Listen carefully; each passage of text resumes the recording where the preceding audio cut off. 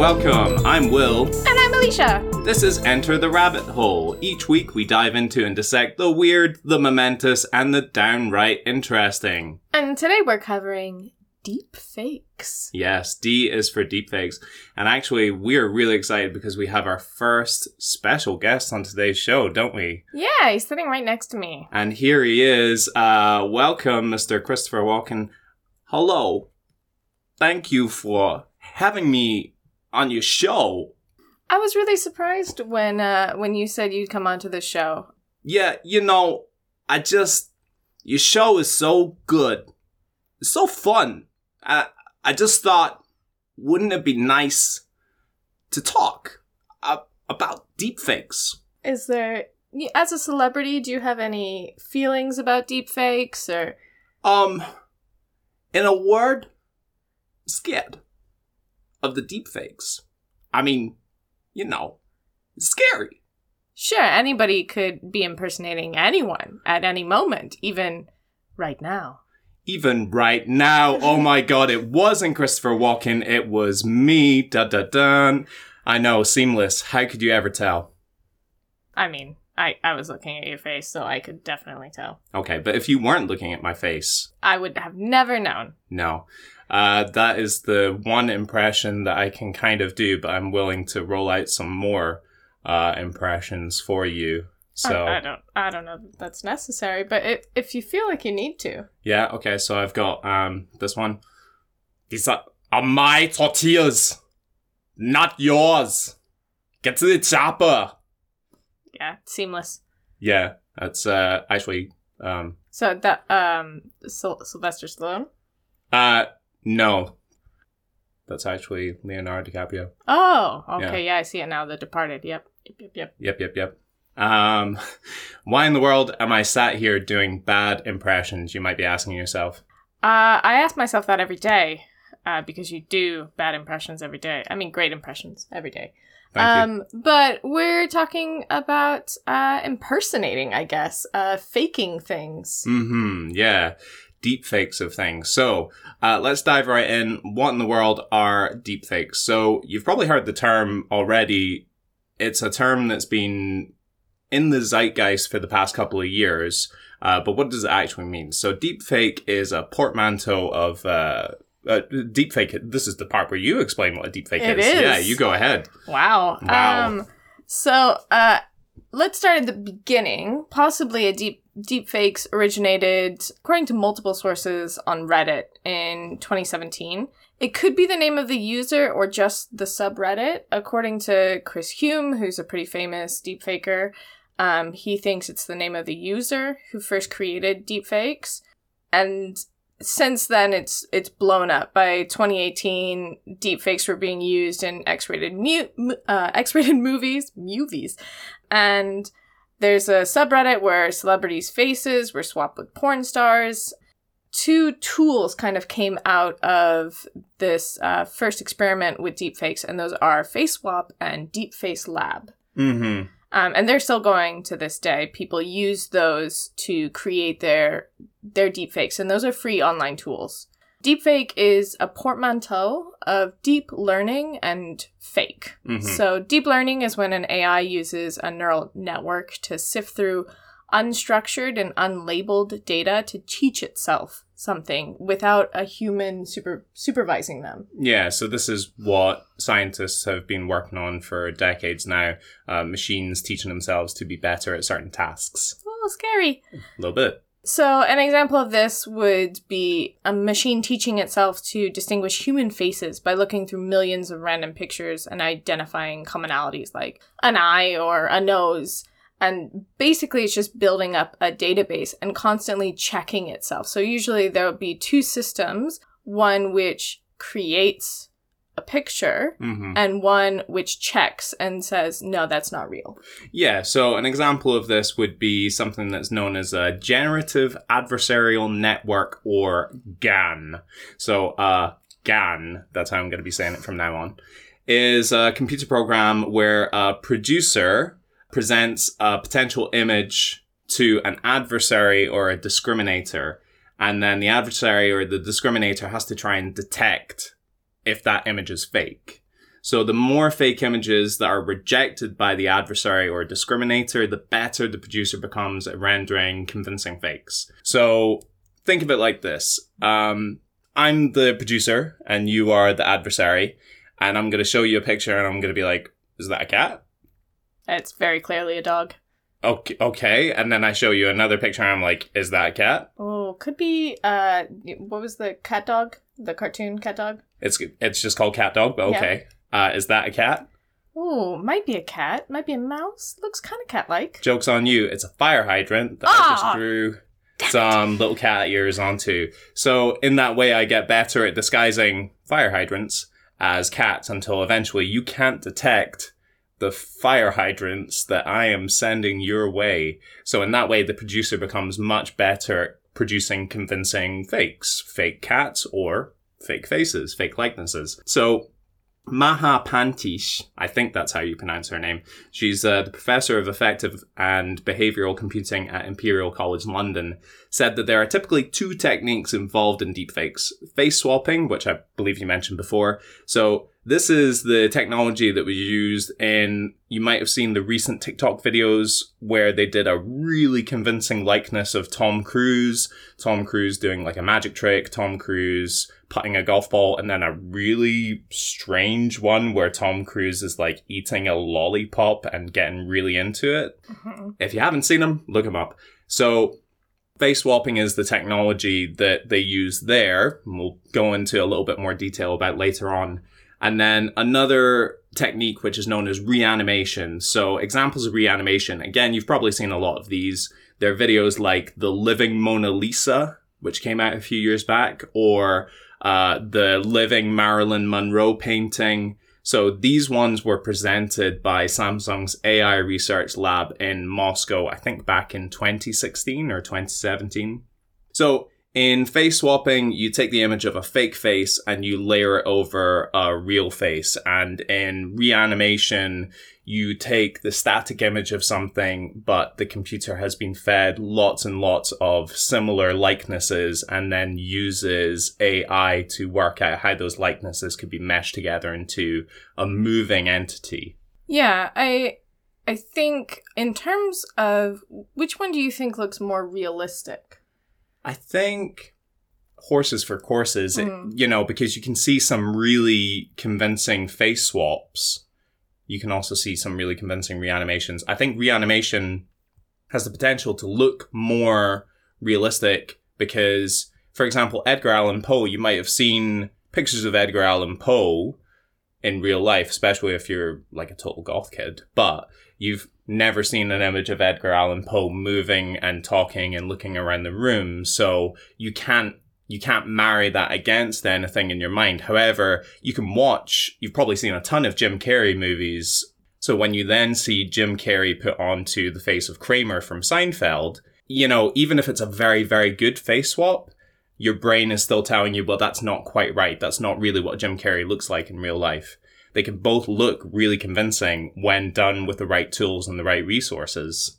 I think you're right. I think it's you can't really say definitively one is better than the other. In fact, of course, deepfakes are used in not safe for work ways, but there is a subreddit called Safe for Work Deepfakes, which is trying to get rid of the bad stigma.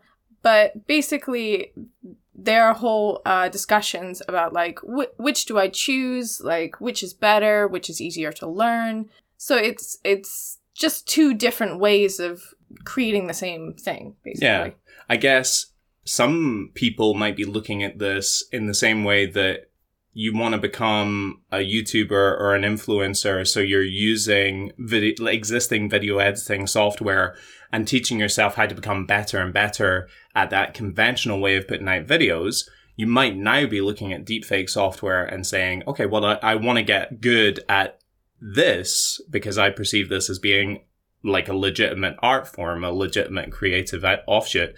And a lot of people, even though many people might find this really scary or really off-putting, other people are going to look at this and say, well, it's just another form of creativity. But it's not just about videos.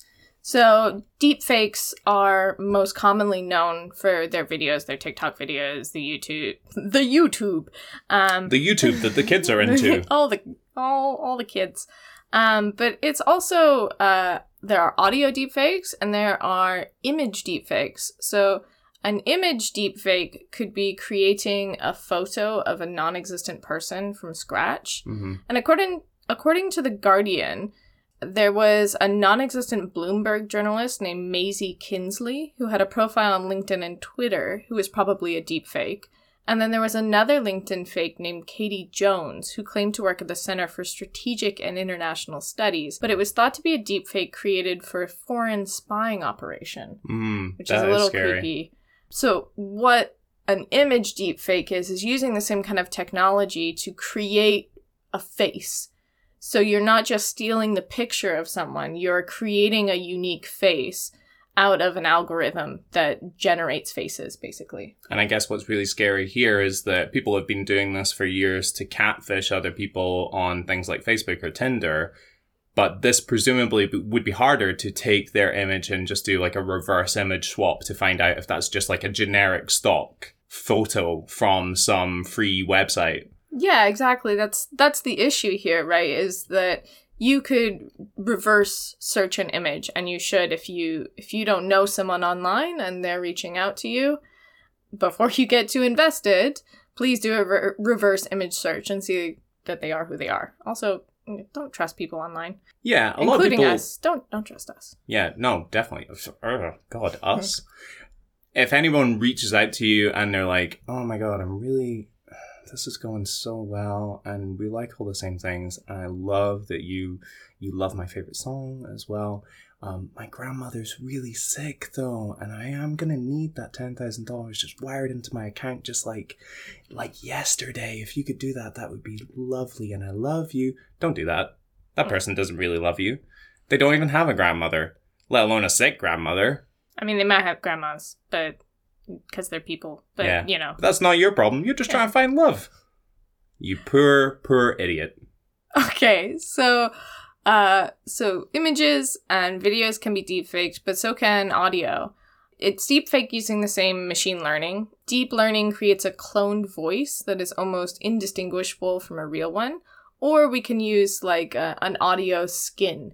Basically, so it's the difference between creating a whole new voice and doing the audio equivalent of a face swap. Yeah. So an AI goes through a ton of data of recordings of your voice, and then it basically creates like a text so it can match what you're saying to the text. So if you have written out like a speech and your voice is reading the speech, it will compare how you pronounce words to the speech or to the text so that it can understand how you pronounce specific phonemes.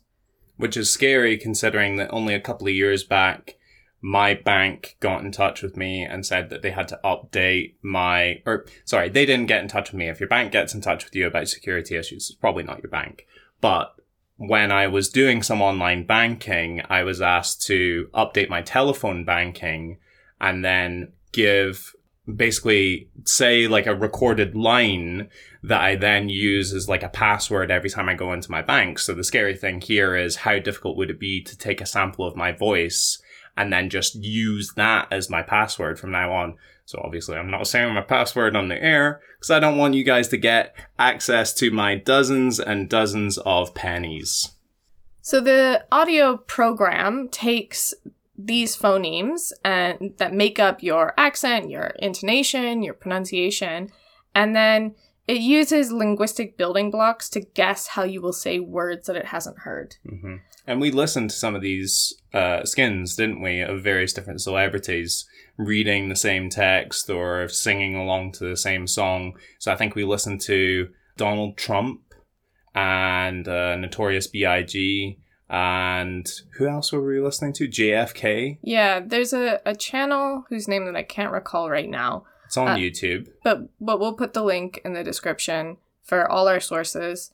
And he or she has presidents usually, but other famous figures reading like copy pasta or famous speeches. And some of them, we talked about this, some of them sound like they don't quite work, like JFK reading the copy pasta for the Navy SEAL. Yeah, it's like, listen, you motherfucker. What did you say to me, you fucking shit, or something? What did you say to me, you fucking shit? I will come over there and rip your head off and shit down your throat. If that doesn't sound very good, that's not 100% off what the JFK one sounds like. Because, well, my theory there was that when you listen to JFK, he has that very old school style of presentation where everything's very measured. Like you've probably never heard a recording of JFK like shouting at somebody or speaking really quickly. So it's probably therefore more difficult to get that real wide sample of his voice. Whereas there is another one of Gilbert Gottfried reading it, and it was spot on. It's perfect because because all Gilbert Gottfried does is shout, and it's it sounded really convincing and also very entertaining.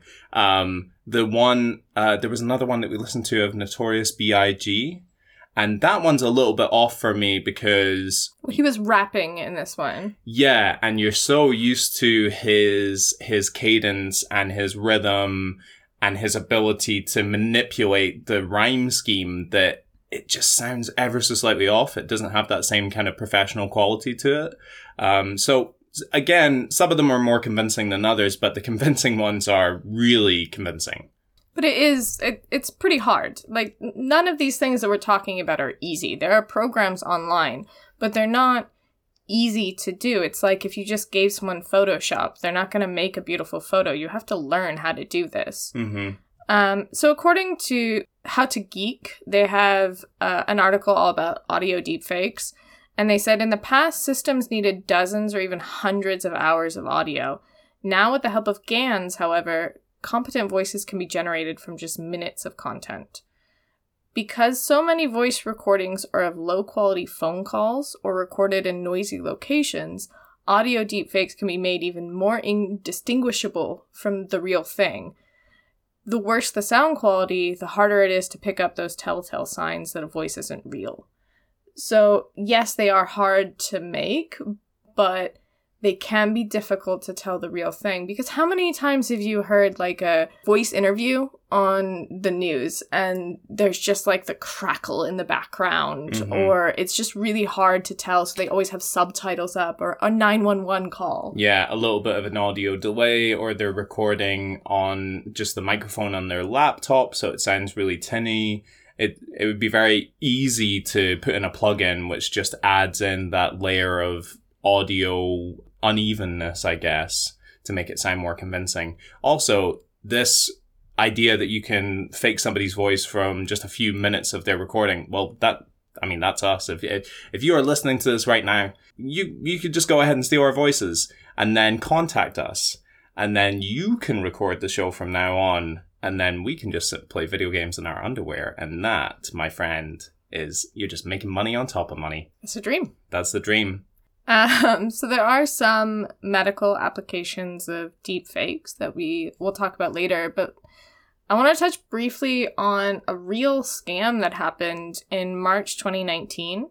So the chief of a UK subsidiary of a German energy firm paid nearly 200,000 euros into a Hungarian bank account after being phoned by a fraudster who mimicked the German CEO's voice. And presumably he wasn't doing the kind of mimicking that I was doing in the cannibalism episode where he was like, oh yeah, now I need you to send me the money. It's very, very urgent. Put it into my account now.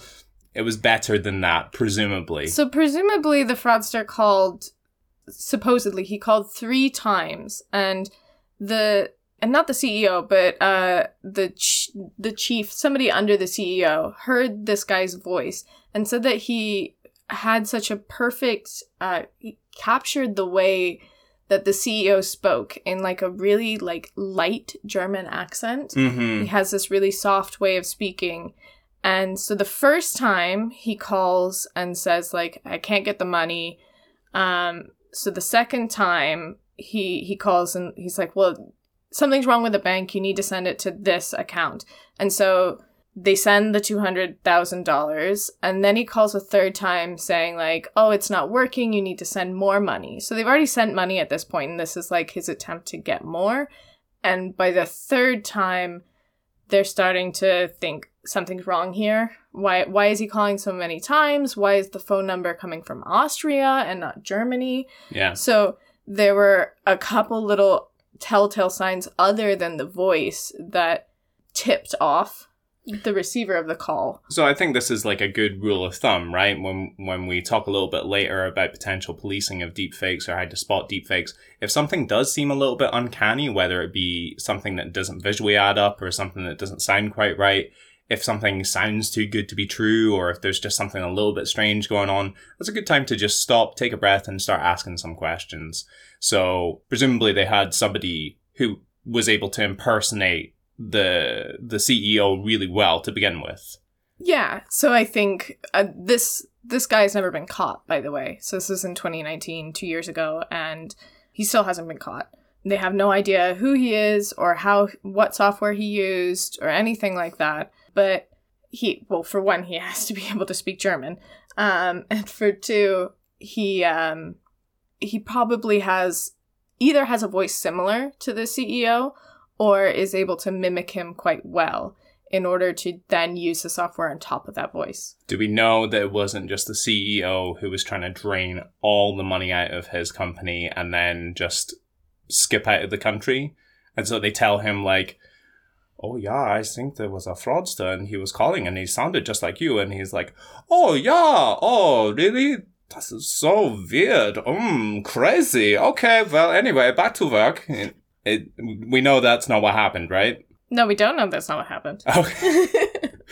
So maybe there's a fraudster, he's still at large, or maybe it's just a very greedy CEO. Anyway, would this be a good time to take a break? Yeah, I think so. Yeah, all right, wonderful. We will rejoin you shortly.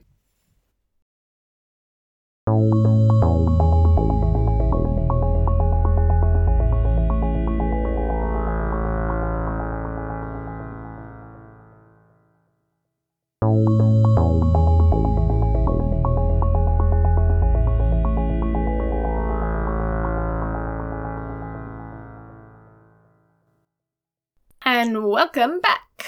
Hello again. So earlier you were talking about how in order to do a really convincing deepfake, you need a certain level of talent, you need a certain level of knowledge, you need really quite advanced sounding software at your disposal. Wouldn't it be really weird if somebody's mum just made a convincing deepfake? Yeah, especially my mum, because I remember being in elementary school and my mom helped me make a poster one time, and she came to school and she was like, Alicia, I used clip art. Oh, yeah. And I was like, congratulations, Mom.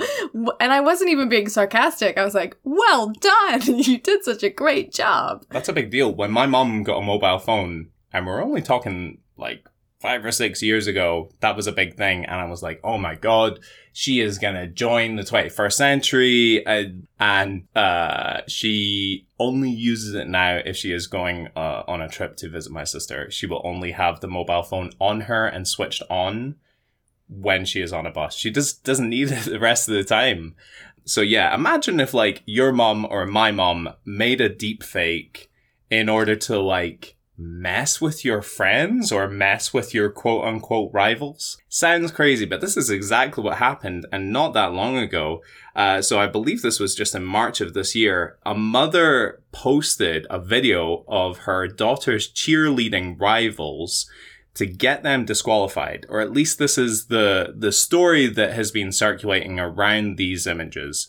So 3 teenagers, their parents, and members of a gym that they were attending received anonymous text messages harassing them. Some of these messages contained deepfakes designed to incriminate and malign members of the squad. So all of these girls were involved in cheerleading. The woman in question, her daughter, was on the cheerleading squad as well. And so she was just being a troll and trying to get all these people riled up. So the incident took place in Bucks County, Pennsylvania on the 3rd of March. Rafaela Spone, I'm sorry if I'm saying your name wrong. But you're also not a great person, so... Allegedly, you're also not a great person. Allegedly. So the mother of one of the girls of the Victory Vipers cheerleading squad, she was arrested and charged with 3 counts of cyber harassment of a child, which is a thing, and 3 other counts of harassment. It sounds so much worse when you put it that way. Cyber harassment of a child. Like a grown woman cyber bullying a child. And we've all thought about it. Like, come on, we've all been playing Call of Duty and you get pwned by some 12-year-old who lives halfway around the world from you. So we've all thought about cyber harassing a child, but you need to stop and not do that. That's not a good thing. Just take a breath. Take a breath. Have a beer or not, Yeah. Not with a child. Again, That's an adult thing, so don't do it. So, one of the victims, 17-year-old Maddie Hine, sorry, I am laughing at the last thing, I'm not laughing at this thing. One of the victims, 17-year-old Maddie Hine, was sent text messages saying that she had no friends and she should kill herself. Oh my god. This fully grown woman, allegedly, she just told her to go and kill herself. The messages were accompanied by doctored images of Hine naked. Her mother also received notifications from the owners of the gym where her daughter practiced, showing videos of her daughter vaping. So the gym has a policy against vaping. Getting pictures of this girl vaping outside the gym is obviously a big no-no and presumably designed to get her kicked out. Okay, but going back to the pictures of possible child pornography that you've created. Yes. Where are you getting the pictures of the naked body? That's what I want to know, because, is this the body of a fully grown woman? Because... Having not personally looked at these images, I think we should all be pretty clear here. Presumably you go on barelylegalteens.com or something and you get pictures of a not very old looking woman's body and then you use that as your template. Oh, it's just so gross. You have to think of the thought process that must have gone on here. Again, you're trying to create a convincing deepfake. So this woman is then on barelylegalteens.com scrolling through images and she's like, oh no, she's bigger than that. Oh no, that girl's too skinny. Oh no, that girl's too dark. That's what I mean. The level of research involved there. She had to try and find a naked body that matched this girl. So she was thinking about this girl naked. She's 17. That's so disgusting. I mean, she's committed. She's trying to get the job done. Eye for detail. Let's just say she's got an eye for detail. So one thing that I find a bit dubious here, although the term rivals is used in multiple reports on these incidents, there's no clear motive that's been established regarding Spone's harassment of her daughter's teammates and those around them. However, in a report from the Inquirer newspaper, one of the victim's fathers spoke of a potential cause for her actions. Quote, George Rattel said his daughter and the 2 other victims were initially friends with Spone's daughter. He believes the harassment was triggered after he and his wife told his daughter to stop hanging out with Spone's daughter due to concerns over the other girl's behaviour. He said, I don't know what would push her to this point. As a dad, I was pretty upset about it. It's an image put out there of my daughter that is simply not true. So, again, all the narrative around this, it sounds like this Raffaella Spone's daughter was having a hard time on the team and that these other girls were giving her a hard time or whatever, but we just don't know that. And we really don't know what was going on inside this woman's head to make her go to what must have been a lot of hard work in order to defame other people. Other children. Yeah, here we go. But... Sure, we don't know. Maybe these girls were bullying her daughter. Maybe they were, kids can be pretty cruel. That still doesn't give you the right to do what she did, though. Yeah, contact the school, have a parent-teacher meeting. Don't start making really sinister, awful deepfakes of other people. So, yeah, you may have heard this story in the news, and I guess we'll wait and see what happens with that one. But, I mean, it's lucky for these girls that it was caught, because I can imagine kids passing around deepfake images of kids in compromising situations, not knowing if they're real or not, and that taking a real toll on their mental health. 100%. I mean, kids will bully you for nothing. Kids bully me all the time as a grown man. And I'm like, hey, this isn't nice. As a teacher, yeah. And they're like, teacher, you suck. You suck ass. And I'm like, hey now. Don't use that language. Hey, buddy, come on. You open your book. And then he just gives me the finger and I'm like, all right, I'm really thinking about putting you in the angry teacher box. But he never does. No, he's a pushover. I'm really nice. Yeah, I can see as a kid being really deeply affected by something like that, and again, this is the question that we're going to come up against time and time again. It's so easy to look at something like this and be convinced like, oh yeah, I didn't really like that girl anyway. That must be true. What I'm seeing must be true. And then just running with that. And then it kind of snowballing until you get to the point where even kids who haven't seen those images are like, oh yeah, that girl poses naked, or like that girl vapes, or whatever the narrative is. Yeah, and I think because this is like free technology and it's becoming easier and easier to use, I think we will see that more and more. Not to say that all kids are mean or that they're inherently bad or anything like that, but just that I think most people have had experiences with bullying, and it can start with something as simple as gossip. And when bullies have new technology, it inevitably becomes a tool in their bullying. I remember getting bullied on, was it AIM? What's like MSN, yeah. Instant Messenger? Yeah, Instant Messenger by like two boys when I was like 12. Cool dudes. Yeah. Cool guys. And when I was a kid, the rise of, I guess at the time they were called like video phones, because that's back when, phones had so little memory, you had to choose whether you were going to get the phone that could hold all your MP3s or the phone that could take videos. You couldn't have both, guys. You had to choose. And with these... You had to make the call and you had to make it fast. Yeah, because that's you locked in for the next 24 months. And kids, I guess there was a craze called happy slapping. This was a thing in the British media for like a hot minute. Yeah, it's as bad as it sounds. So kids, for whatever reason, would go and like physically assault somebody else, i.e. like slap them, and video it, and then spread that around the internet as quickly as possible. Because isn't that great? Isn't that nice? People are wonderful. Mm-hmm. Some people are wonderful. Yeah. But other people do horrible things like revenge porn. Yeah, let's talk about that. So much of deepfakes is porn related. So according to The Guardian, the AI firm DeepTrace found 15,000 deepfake videos online in September 2019, a near doubling over 9 months. A staggering 96% were pornographic, and 99% of those mapped faces from female celebrities onto porn stars. Which is really troubling, but it doesn't stop with celebrities, does it? No, because of course there is the really horrific trend of revenge porn, where people will take videos of their partner after they've broken up, or maybe not even broken up, and put them onto websites for revenge. Mm-hmm. And now they don't even have to have true videos. They can map their partner's face onto a porn star and pretend. So this is something that I found massively troubling. And one thing that I found quite interesting is that Pornhub, you may have heard of this website before. Not me. Maybe you know someone never. who has looked at this website. But Pornhub apparently have been quite proactive, and they have a policy in place against showing deepfake videos. So how easy is it to then find deepfake porn? We look so you don't have to. Yeah.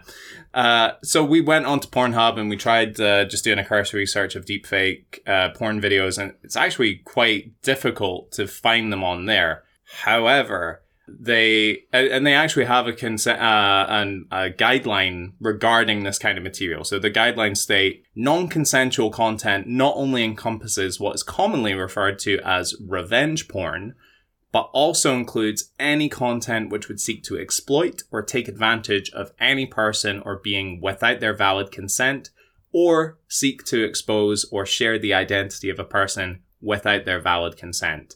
It goes on to say, We are steadfast in our commitment to protecting the safety of our users and integrity of our platform, and stand with victims of revenge porn, and work alongside law enforcement authorities across the globe to assist in the investigation of such offences, including non-consensual content. So I was quite pleased, not only with that guideline, but the fact that we searched deepfake porn or deepfakes, and it didn't immediately pop up. There was no tab for deepfakes. There was no, like, images of a celebrity's face mapped onto a porn star. Yeah, it wasn't like it was under something else, like if you want to look up pictures of people messing around with their stepbrother or stepsister, instead of looking for incest, you have to, like, Google fucked up family. It's not under, like, a different tab. It's just, it doesn't really appear to be there, so presumably they're being pretty proactive in monitoring or reporting videos that don't adhere to that policy. However, many of their hosting rivals, we're not going to mention their names because you know who they are, they don't seem to moderate their content as closely or have any qualms about displaying these videos. So, a swift Google search of deepfake porn will not only... I think the thing that I found really disturbing was there's not only a lot of them out there, but that it's the same, and I'm going to use the term actresses because they're predominantly female actors. It's the same actresses who are coming up time and time again. And what I found disturbing was that these are typically, like, actresses who are quite known for being reserved. Some that we've seen as child actors who are, in my mind, will always be kind of children. Yeah. And I think that's probably the most disturbing. Yeah, or actors who are seen as kind of embodying strong, empowered women. And then you are watching a video of them just getting railed by two dudes at the same time. And, you know. Look, there's nothing wrong with being both an empowered woman and enjoying sex or enjoying being a submissive, anything like that. Your sex life, your prerogative. I don't give a fuck. Yeah. But to take someone without their consent and then force them into a position of being a submissive, that's pretty fucked up. Yeah, it's kind of the opposite of empowerment, some might say. But then you came across something which I found really interesting in terms of laws surrounding deepfake porn. So this is specific to the UK because it was another Guardian article that I was reading. And it said deepfake laws have been added in Scotland. Good job, Scotland. Well done. Good job, guys. Keep it up. In Scotland, revenge porn law includes deepfakes by making it an offence to disclose or threaten to disclose a photo or film which shows or, and here's the key part, appears to show another person in an intimate situation. So they're kind of covering their bases by saying it doesn't have to be true. It just has to appear to show that person, hence deepfake.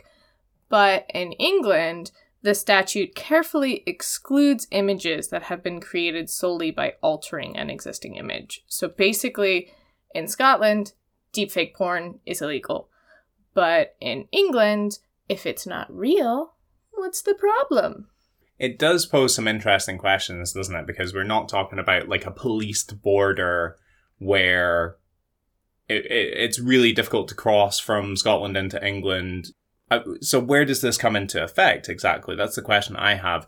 If you are a Scottish person who becomes the victim of somebody in England who has made a deepfake video of you, or vice versa, if you are a Scottish troll who then makes a deepfake video of somebody living down south, where do the courts step in? That would be my question. Well, I obviously don't know much about UK law, but I do know some about US law and different states, different laws, right? Mm-hmm. So, especially in terms of, like, if you're going to sue someone, different states are more favorable to sue somebody in. And so people can sue if you are not a resident of a state. So you can choose a state to sue someone else in. Like, if you've ever watched HBO Slap Suits, the episode Slap Suits, HBO and John Oliver were sued in Virginia, even though, what's his name? Bob something. The coal mine magnate that they were roasting, essentially. Yeah. he does not live in Virginia, and HBO is not based in Virginia, but Virginia law applies if they are suing in Virginia. Right, of course. In the same way that certain serial killers are executed because of where they committed their murders, whereas other serial killers escape the death penalty because, they either didn't cross state lines or they only committed their murders in one state. Will has to make things make sense to him always through the lens of serial killer law. Yeah. Oh, just serial killers, full stop. Yeah. So, like, if I have to measure something, really heavy, I'll be like... Pints of blood. Yeah, like, how many serial killers does it take to, fill a shed? This looks like a 17.5 serial killer type situation. It's truly an unnerving world that I live in. So, but yeah, if you happen to be more of an expert in devolved law, then please get in touch with us and let us know what would be the situation in a Scotland, England, deep fake porn type scenario. Yeah, or if you know any other places that are maybe trying to be more progressive and push forward these kind of laws, because I know we think like, well, you're only damaging someone's reputation, but that's a huge part of who a person is. Yeah. And you can be like, well, that's not real, but nobody has to believe you. You can have proof and people still don't believe you. I mean, just look at a recent election, for example, where, a high percentage of the population of a country that had an election recently don't believe that the person who was elected was really elected. Maybe. So you can have physical proof and wave it in front of people's faces and they'll still say, no. I don't believe you. Exactly. Yes, that's how all the redneck survivalists respond to it. Like, I don't think that's the real elected president. And they're like, they kind of smile coquettishly and cock their head to one side and they're like, Monsieur, no. No. While cocking their AR-15. No. Anyway, that seems like a really good time to take a break. Yeah, let's all think about porn and take a break. All right.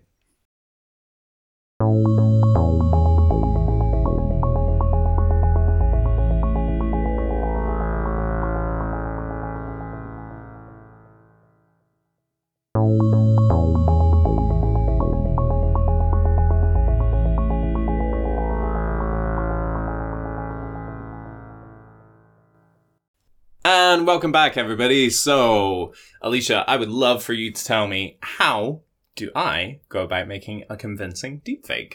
Okay, well, I'm not gonna get into the details, mostly because I don't know the details. But it's pretty easy to make a non-convincing deepfake, right? There are a lot of apps that you can use that will do all the work for you. Yeah, a quick sojourn to Google Play showed that there are like a wealth of free apps available just now if you want to do like a really simple face swap. But I wanted to talk specifically about that Tom Cruise deepfake by Chris Hume, who is a VFX artist and a professional deepfaker. And to me, that was a really convincing deepfake. But why was it so convincing? I think... For me, it was convincing because, one, the actor sounded a lot like Tom Cruise.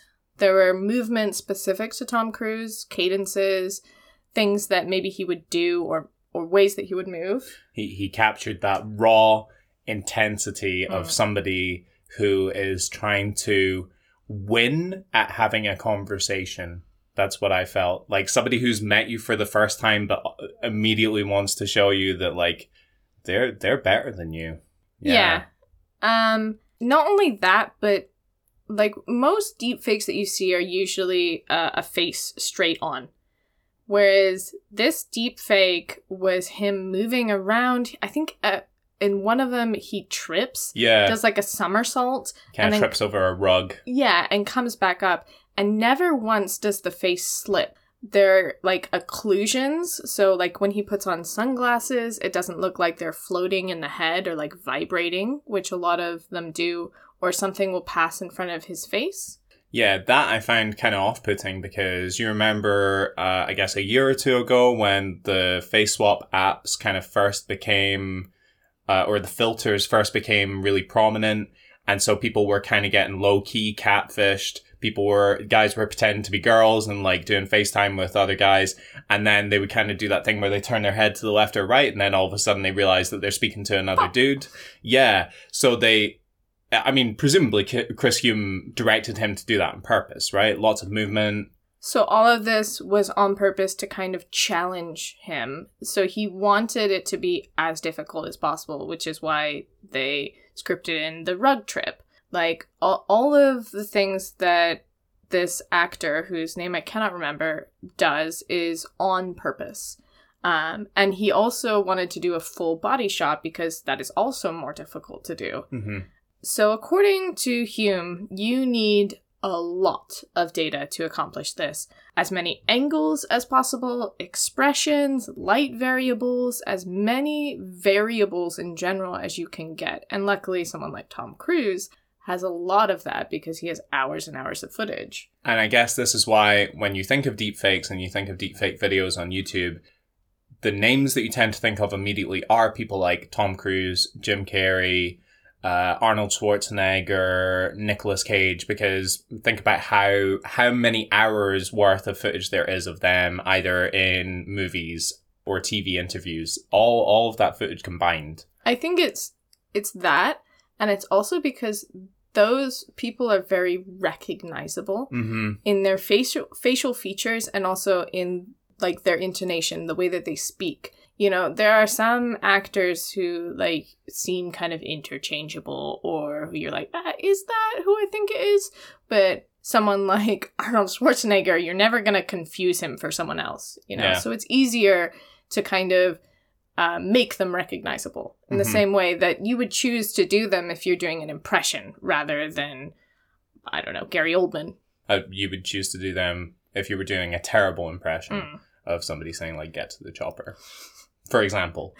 Just off the top of my head. Off the top of my head. So according to Hume, you first need to pre-train your algorithm, your GAN, on 70,000 human faces, just any human faces, so that it can recognize the faces. Then you start training on a specific face, and then you need a video, which is your background. So the video that he used is one... The actor is a professional Tom Cruise impersonator. So like you talked about earlier, his face shape is already similar to Tom Cruise. He is already, and especially according to Chris Hume, does a fantastic job of impersonating Tom Cruise. So it makes it easier for him to change the variables. So his voice and his intensity, that's the actor. It's not like you could just pick anybody and make it look that good. That actor is doing a lot of the work. He said that he wanted to do this because if it's something like a front-facing video, you don't need as much info, like as much data.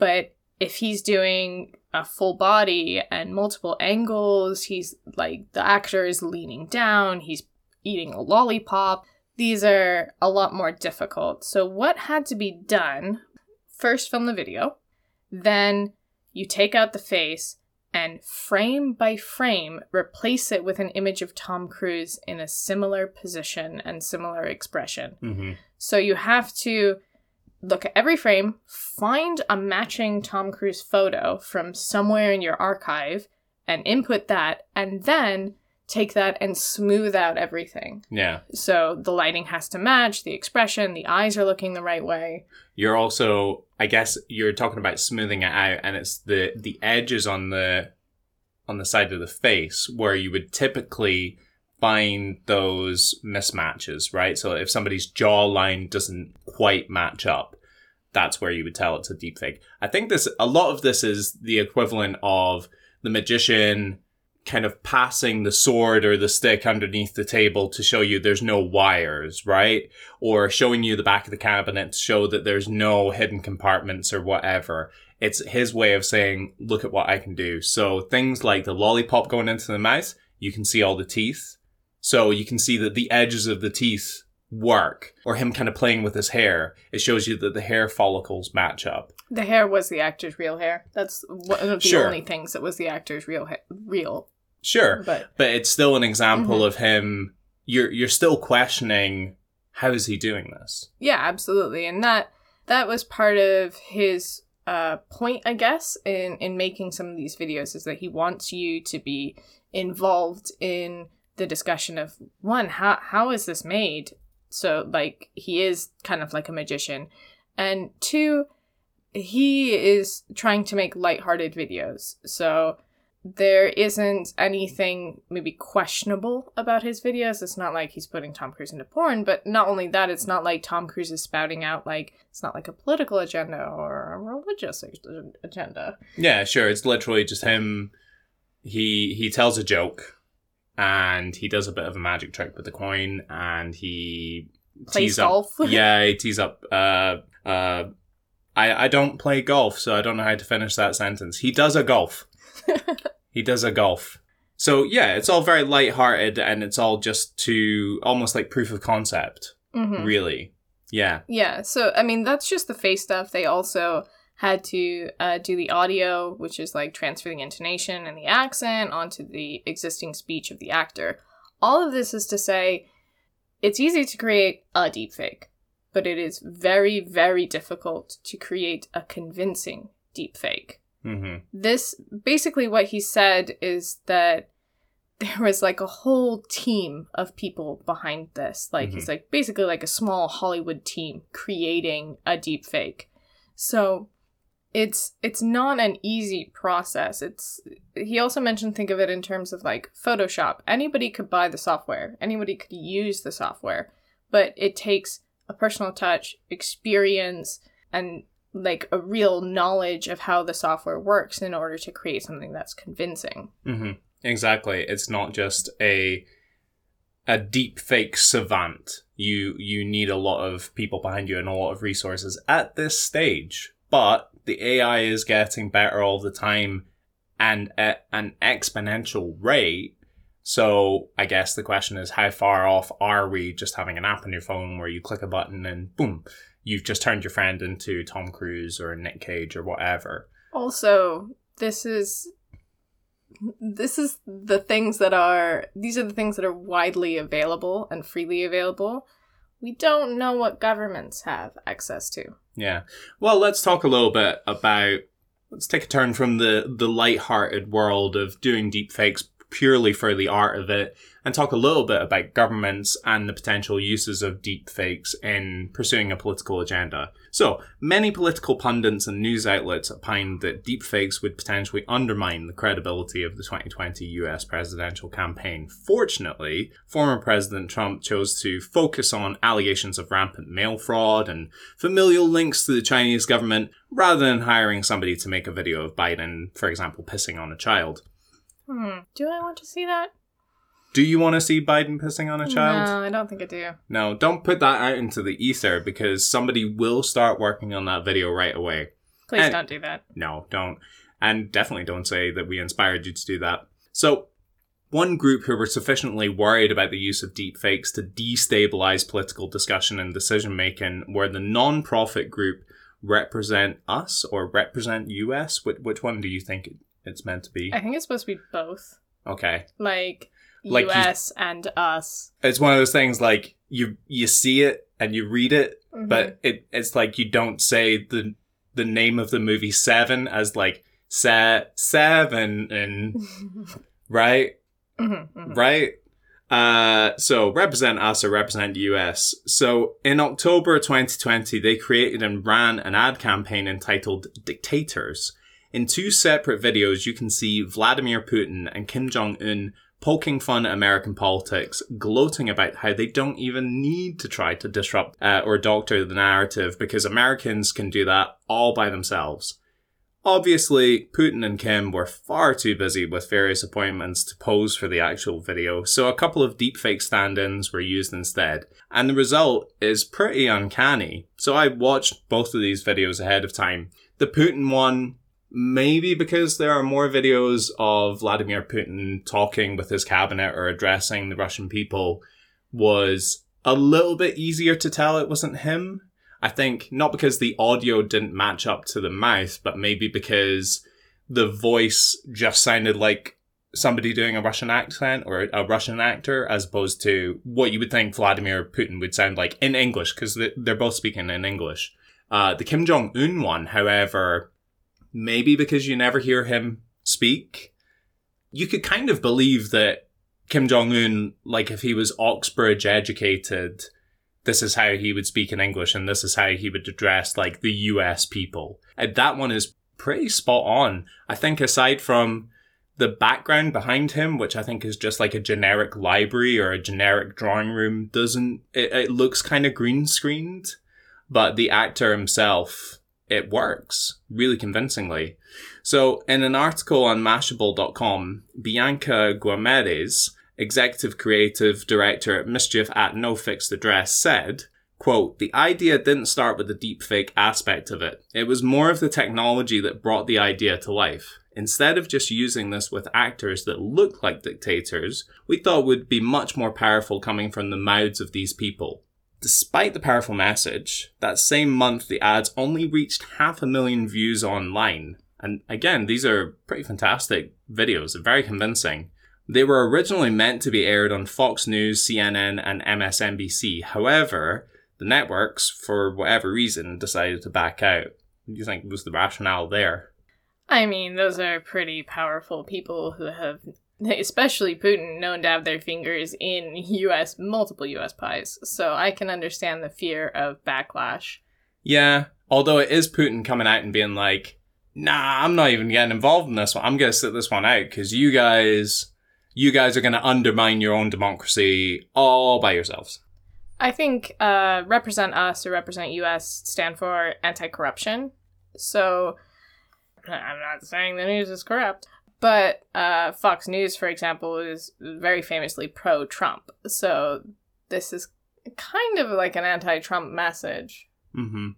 I mean, it's an anti-US democracy message, but I think what it really is a pro-truth message, or sure. a pro-fact, or a anti-post-truth message. Or an anti-negatory positive message. Oh god, she's stroking out. So I was thinking, like, in terms of deep fakes, like what would be the legalities in the future? There are so many ads already in US politics which are legal to like defame opponents, and some of those aren't true. Some of those aren't have no like factual base or any kind of like checks and balances behind them. So what's to stop a public, like an opponent, creating a deep fake video as long as the end says something like, this was paid for by, the Trump administration or the friends of Trump or whatever. Representative Jimmy Cochran doesn't want you to know he punches midgets on the street. I punch midgets. I punch midgets every day. I punch midgets in the morning, I punch them in the afternoon, and I punch them in the evening. Look, here's a video of me punching a midget right now. I'm sorry for using the midget word if that offends you. But Representative Jimmy Cochran loves the word midget. He wants you to know. I love the word midget. But speaking as Alicia right now, I don't know if that word is offensive, and if it is, I'm sorry. Yeah. But yeah, I can appreciate your point. There is nothing to stop somebody putting out a very convincing video like that. And I guess there's already this. So there is a fantastic podcast that I was listening to that's all about the world of QAnon. I have to be very clear here. It's not a pro QAnon podcast. That's not what I'm listening to. But all they do is they basically follow the QAnon drops. Whenever Q, quote unquote, releases a statement, they follow what they're saying and what other QAnon supporters are saying, and then they comment on it. And there was one that they released at the end of 2019, ahead of the beginning, I guess, of the US election campaign, where they were talking about potential use of deepfakes in the election campaign, and Q, quote unquote, was quoted at quote unquote. Oh my god, stop! He was quoted as saying that he is anti-deepfake, which is really surprising because you think that QAnon supporters would want to use this technology to show images of Hillary Clinton actually inside the sex dungeon where they house all the immigrant children that they're keeping down there to drain their life source or whatever. And actually what they were saying was that they are against this technology because they think that the Democrats will use it further down the line if one of their representatives gets caught on camera saying or doing something inappropriate, that they are then going to turn around and be like, oh, that's a deep fake.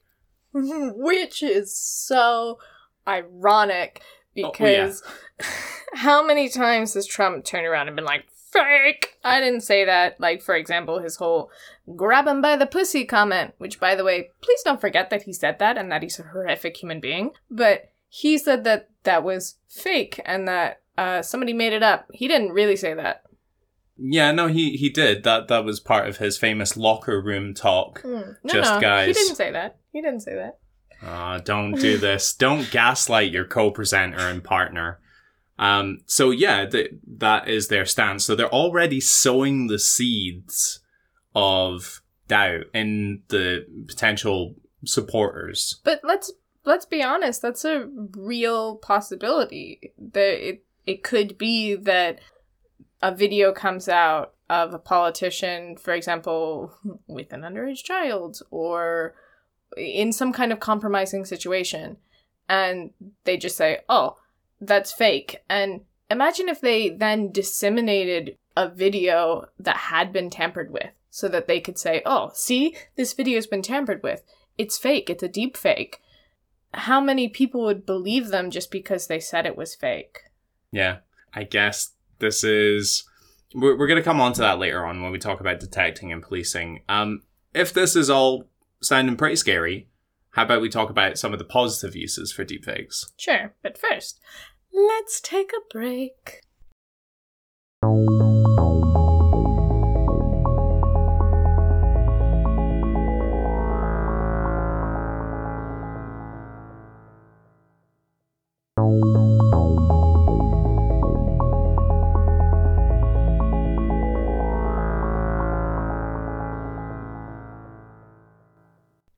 Welcome back. Hello again. All right, so we talked a lot about some spooky things recently, some scary things, some scary uses for deepfakes. I'd like to talk about some potential positive uses for deepfakes. Please. All right. Supposedly, sadly, your family member dies, and you don't have that voice message to call repeatedly that says, "Hey, just missed you. I'll call back later. Love you." Is this an argument for just randomly leaving that exact voice message for everybody in your phone book? Yeah. Oh, yeah, you should definitely do that. Or keep it as your outgoing message. Yeah. Or just record that somewhere randomly in case you suddenly and horrifically die. Then, a family member can obsessively listen to that over and over again. Healthy.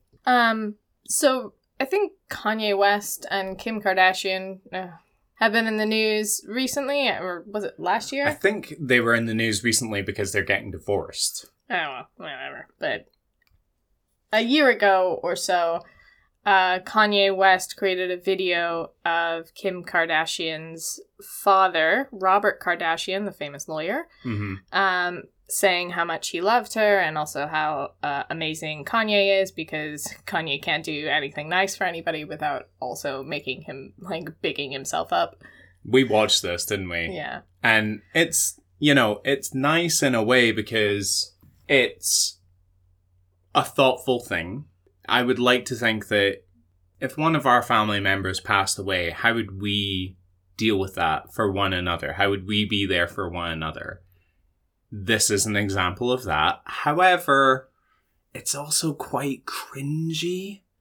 And especially the bit that you're alluding to where he's like, and your husband cares about you so much.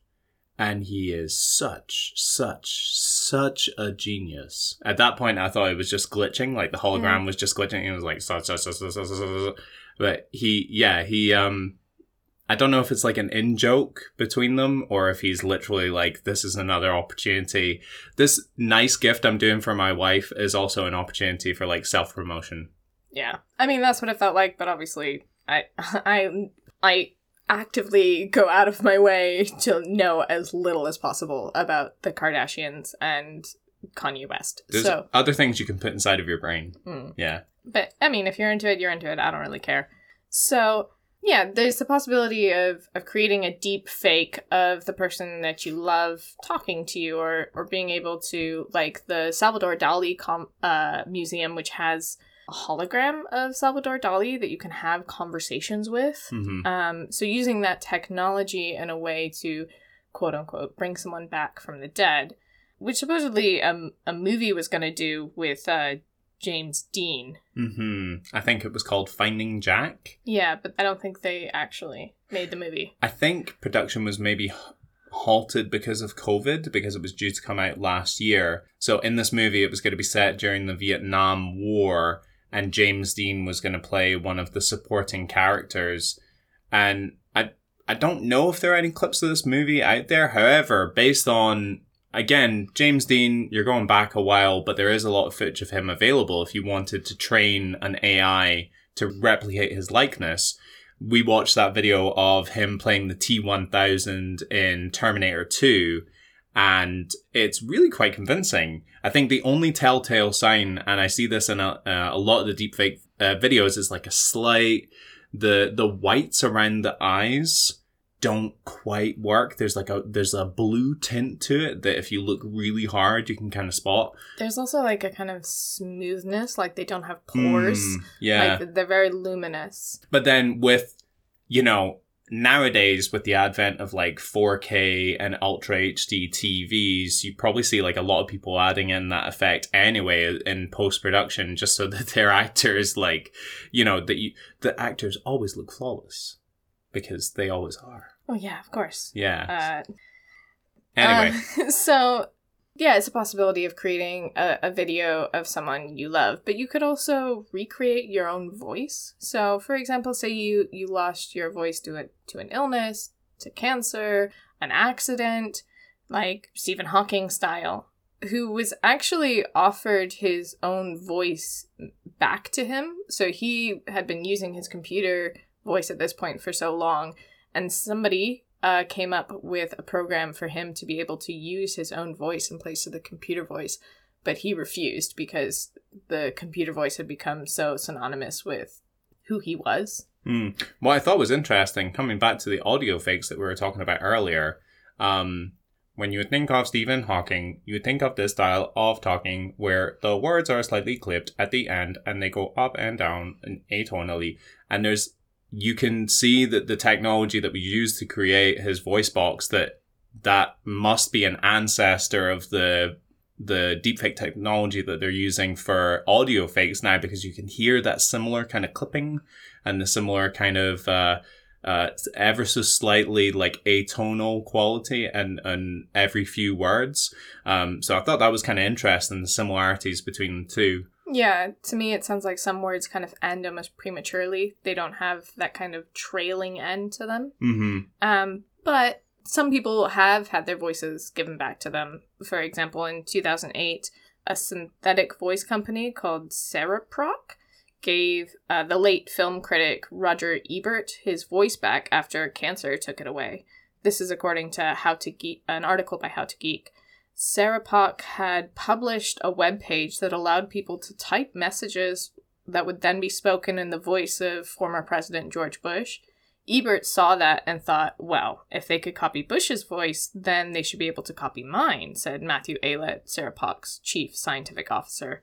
And so he contacted the company and asked them to create his voice. And because he has footage of his voice and so much of it, they were able to give him his own voice. And that's pretty incredible. Yeah. But unfortunately, he only ever sounds like he's really like disappointed. Disappointed in something, or like he absolutely adores something. He has like no middle ground. So like when somebody is like, what would you want in your toast? Do you want jam or marmalade? He's like, oh, marmalade sounds delicious. And they're like, okay, Roger, here you are. Something that I thought about while we were just having a conversation, because you had brought up implanting false memories before, was couldn't we use deep fakes as a base for a false memory? Yeah, so this is off the back of an article that I read, and the article's entitled something like how deepfakes could be used to alter our memories. Again, we'll leave a link in the episode description.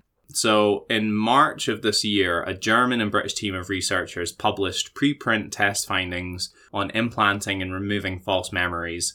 Writing about the study on thenextweb.com, journalist Tristan Green wrote, quote, "The study was conducted on 52 subjects who agreed to allow the researchers to attempt to plant a false childhood memory in their minds over several sessions. After a while, many of the subjects began to believe the false memories." He then goes on to say, quote, "The researchers then asked the subjects' parents to claim the false stories were true. The researchers discovered that the addition of a trusted person made it easier to both embed and remove false memories." So basically, it was not an overnight process. It's not like somebody has a memory gun, they can point it at your brain, just go, and like now you believe that, you know, JFK was never president. You have to have it done over the course of several sessions. I think they're describing a childhood memory back and forth, and every time the researcher gives it back to them, they've tweaked it ever so slightly, and, you know, they're doing kind of subtle body language and subtle word manipulation. And then you have a trusted friend or family member who is on board to, I guess, gaslight you, essentially, like positively gaslight you. You can see the nefarious implications here. So you can imagine, having an argument with your mate at the pub who would swear down that Arnold Schwarzenegger was definitely in No Country for Old Men. You could see something like that happen, like encountering somebody who just won't budge on an issue. Yeah, or more nefariously, I know this is supposed to be a positive vibe kind of part, but how many times have police implanted false memories in interrogations in the US? Imagine if they had technology in order to aid them with that. Yeah. The amount of people who have falsely confessed is insane, and if they had a deep fake to, like, back up. I mean, again, I think it's the same article where they were talking about how in many parts of the US, you can straight up lie to a suspect and be like, "We know where you were in the night of the murder. Everybody's flipping on you, Johnny. Everyone says they had, you had it out for her." It's like you can very clearly imagine that scenario where you convince the suspect outright, like, "Oh my God, I did murder her." But if you did have PTSD or childhood trauma, then maybe this could be really helpful. Yeah, you can imagine somebody trying to tackle some deep-seated childhood trauma using maybe a kind of talk therapy in combination with a deep-faked VR. Or maybe if you just can't get over your experiences of life in a war zone, if you were in the military, maybe using deepfake technology again to recreate your time in country, something like that. Yeah, I think the implications, the positive implications, are pretty incredible. You were saying it's kind of like a white hat hackers versus black hat hackers. Yeah, so you can kind of imagine something similar where people present a company or an organization with images of one of their members that have been deepfaked, just to say to them, like, "Hey, we showed your CEO tap dancing with a bunch of penguins. You should really be aware of this." You know? And just, like, lightly at the end, like, in terms of, like, audio deepfakes, video games could use cloned versions of the actor's voice in order to utilize text-to-speech to make the characters more interactable with the player. So you can always interact with a character visually, but in order to have a conversation with a character, say you're playing Cyberpunk and you really want to talk to Keanu Reeves' character, what's his name? Like V. Johnny Silverhand. Oh, Johnny Silverhand. Yeah, you're V. then you have a catalog of responses, but also if the game has the ability to clone his voice and then is able to come up with responses in that character, that makes a game so much more interactable. Yeah. You can imagine a lot of people being like, Keanu, do people like me? And then being like, of course people like you. You're amazing in every single way. You're breathtaking. Like, really, Keanu? Do you really mean it? Absolutely. You're more gorgeous than the waves in the movie Point Break that I starred in. You're like, oh, thank you, Keanu. And you've been sat playing Cyberpunk for 15 hours straight, and you haven't moved. You've just been sat in a coffee shop with Keanu Reeves. And lastly, think about like Harry Potter style, like moving photographs. If you had like a photograph of like your grandma and she could like talk to you and offer advice and kind of like move around the frame, that would be quite cute. Yeah, that's how we know that we're not currently living in the future, is because there are no hover cars. You can't just run like household electricals on like recycled trash, and there are no people reading paper newspapers that for whatever reason have moving images on them. Just stupid tablets and stupid phones in your hand. That's not the future. Yeah, that's not this sci-fi. Sucks. Yeah. I want my racist grandma to shout at me from a photograph. My grandma isn't racist, by the way. Oh, she's really lovely. she's I don't know why you threw that in there. Because some people do have racist grandmas and they don't want a photo of their grandma. But Amen. my grandmas, all of them, all four of them were very nice. Do you want to elaborate on that, or let's just move on? Let's leave it at that. Yeah. All right. So, what are some of the ways that we could look out for deepfakes and kind of mentally prepare ourselves for this rapidly advancing world that we're already living in a lot of respects? So, Norton, the antivirus people, not the pro-virus people. Norton, the guys who give you your antivirus and routinely bug you about updating it, released an article in August of last year, 15 ways to spot a deepfake. So the article, authored by Alison Grace Johansson, outlines some fairly common sense tips, looking for unnatural movement, facial expressions, posture, etc. However, there are some less obvious signs that relate to things like hair and teeth. So both of these are, because they're more detailed, they're harder to render for input data. So if you're not 100% sure whether the thing that you're watching is real or not, look for the hair, look for the teeth. Does it match up? Does it have a slight blur around it? But honestly, in terms of like the visuals, a lot of this stuff has come along so quickly. I was listening to an excellent Stuff You Should Know from 2019, and they were covering deepfakes. And back then they said one of the things that you can look out for is blinking. So if the actor is not blinking, then you can guess that that is a deepfake. The reason being that most of the images that they're pulling of these celebrities, they've got their eyes open. Of course, why would you submit a picture of somebody with their eyes half closed? Unless you're me at any birthday party that I've been to in my entire life. But then almost immediately, in modern deepfake videos, you have actors blinking, and so it's kind of taken away already that one telltale that they had. Well, according to Imperial College, there's their system uses an AI that checks how the lip sync is accompanied to the audio. So basically, it checks, is this lip syncing to the audio correctly?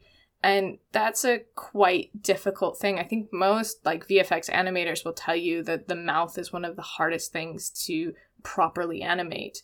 And so it can be very difficult for a deepfaker to get the mouth to match this new audio correctly. I mean, just look at the notorious images of Superman at the beginning of the original Justice League, the Joss Whedon cut, where his mouth is all weird because they're trying to VFX out his mustache that he was growing for Mission Impossible. For that very reason, it's very difficult to accurately render somebody's mouth. There are other non-audio or non-visual things that you can look out for. So, for example, there are digital footprints that could be a giveaway. One is hashtags in the video. This article from Norton Antivirus, quote, "There's a cryptographic algorithm that helps video creators show that their videos are authentic. The algorithm is used to insert hashtags at certain places throughout a video. If the hashtags change, then you should suspect the video has been manipulated." Another thing to look out for is the blockchain tied to the video. This is the same technology that's employed in most cryptocurrencies. Basically, once the video is logged into a digital ledger, it can't be altered. This can help establish the video's authenticity via its origins. Reverse image searches could also be a potential solution. However, the downside with all these electronic means of detecting deepfakes is that they're more difficult for the average person to conduct by themselves. You've got to have some software savvy or some knowledge of computers to make this work for you. The average person is not just going to look into the blockchain or the hashtags in the video. Yeah, and this is especially given that society's media literacy is not especially high. Bottom line, it's hard to be discerning with your video when your window for news consumption is tied to the length of time that you can watch videos while sat in the toilet. I mean, that's true for all things, isn't it? Yeah, you can only sit for so long before you just start losing feeling in your legs. Numb butt. Yeah. But I think the main thing here is just being aware, and I think, like, being media literate. Is this something that this person would say? Is this something that this person would do? If you have questions, look into it. I mean, look at the source, look at everything surrounding the video. Is this a credible source? And why is this video being put out? Who benefits from this video? Those are questions that you should be asking about anything that you consume. Yeah, absolutely. And again, it's just that level of media literacy. You always have to ask, who benefits from this, really? So anyway, any final thoughts? I mean, I think it can be scary. I think any technology can be scary. Mm-hmm. Think about, like, when moving pictures became a thing, or cameras, or a cell phone. I think about all the time kids who are on social media from the day that they are born. You know, some things that we never had to deal with growing up. That can be quite scary, but that's the world we live in now. And just because it has the potential to be bad doesn't mean that it is bad. Yeah. You can also think of some of the things that people used to find scary in the past. So one example being the world's first horror movie was the one where the train is coming right towards the camera, right? And people were supposedly like bursting out of the theater because they were convinced that the train was going to come out of the movie screen. But people didn't have the same level of knowledge. Nowadays, what constitutes a movie? What happens behind the camera? Another example being, a lot of people think that the Nessie craze took off after the movie King Kong was released. And because in the movie King Kong, there are all these like plasticine dinosaurs, and because you got this giant monster, etc., that idea that was then placed in the zeitgeist. You saw a lot of the famous doctor's photo, which is the one where there's kind of like a vague outline in the middle of the lock. Yeah, the hump in the lock. People, hey, you know, if you're down, people looked at that at the time and they find it very convincing, and you would still find people who find it very convincing nowadays, but only there needs to be something else to suspend your disbelief there. And I think you're absolutely right that people's media literacy does increase over time. The only question, I guess, is how many people get caught out on the way, you know? Sure. How many people get duped? We can say that in terms of anything, unfortunately. I think for you personally as the listener, be aware of what you're consuming. Be aware that this technology exists, that it is growing. Look out for ways to spot a deep fake. And also be secure in things like your passwords and your identity. And make sure that if you have like elderly parents or someone in your family that is more susceptible to scams, like, it's not just deepfakes. Help them be aware. Definitely. It's more than just being media literate yourself. It's also helping educate those around you. Anyway, that's been our show. We hope you've enjoyed it. Please join us again next time for E is for something. All right, see you next time. Ciao. Bye. Enter the Rabbit Hole is written and presented by William Grant and Alicia Palmer. The music was created by Glenn Marshall. More information and sources can be found in the episode description. You can email us at etrhthepod@gmail.com or follow us on Instagram at etrhthepod. Thanks for listening.